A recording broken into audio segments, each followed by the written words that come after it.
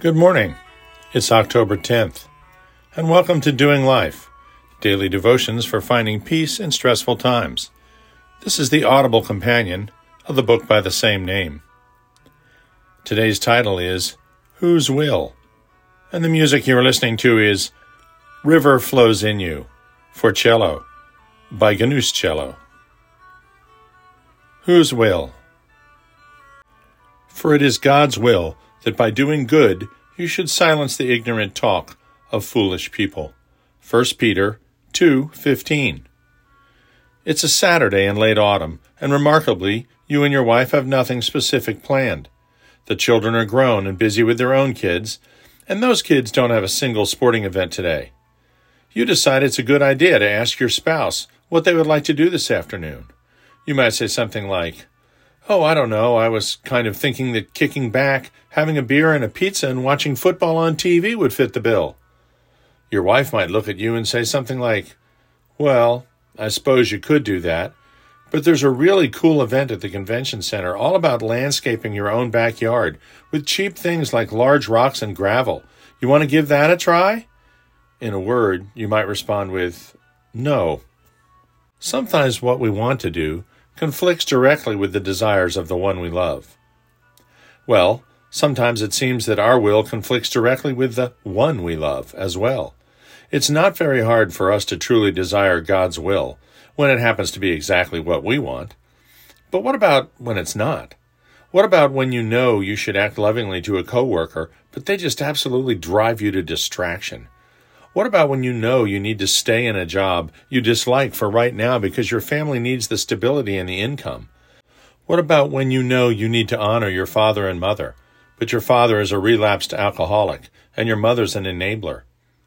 What about when you know your marriage is in trouble and you really need to work on it, but instead you flirt with the new secretary at work and stop for a drink on the way home just to avoid whatever conflict might await there? You know God's will because you know what's right, but it's not what you want to do. But there are times when you truly don't know what is in God's plan for you. Do you take this job or another? Do you take the scholarship for one school or take on more debt to go to the one you think would be better for you?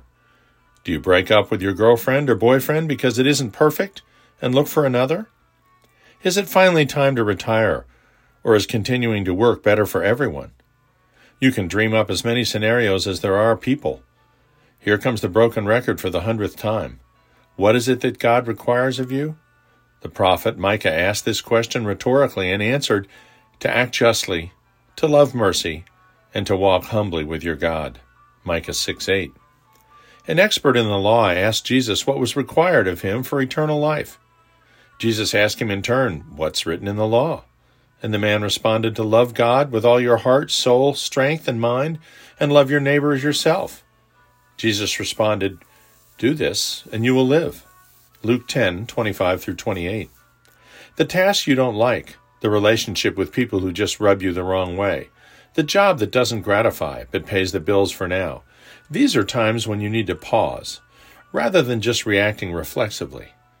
God has told you that He, A, loves you, John 3:16, B, wants what is best for you, Jeremiah 29:11, C, will work all for good in the end, Romans 8:28, D, commands your obedience, John 14:15, and finally, E, commands that you love Him and love others as yourself, Matthew 22:37-40. Keeping each of these 5 points in mind, pray for wisdom. Wait for the answer. Don't be afraid of making the wrong choice if you're a believer. Faith grants you the indwelling Spirit, and if you trust the Lord, the Spirit will spur you to the right decision. Thank God we don't have to make tough choices alone. Thank God for His Word, because it makes His will clearer than we ever expected. Father God, when we struggle with trying to discern your will for our lives, let us not make it harder than it is. It's not always that either of two choices is right or wrong, as long as our direction is guided by trust in you and understanding of your desire for us overall. We will choose the path that glorifies you best, in the use of our gifts to alleviate the suffering of others. Amen.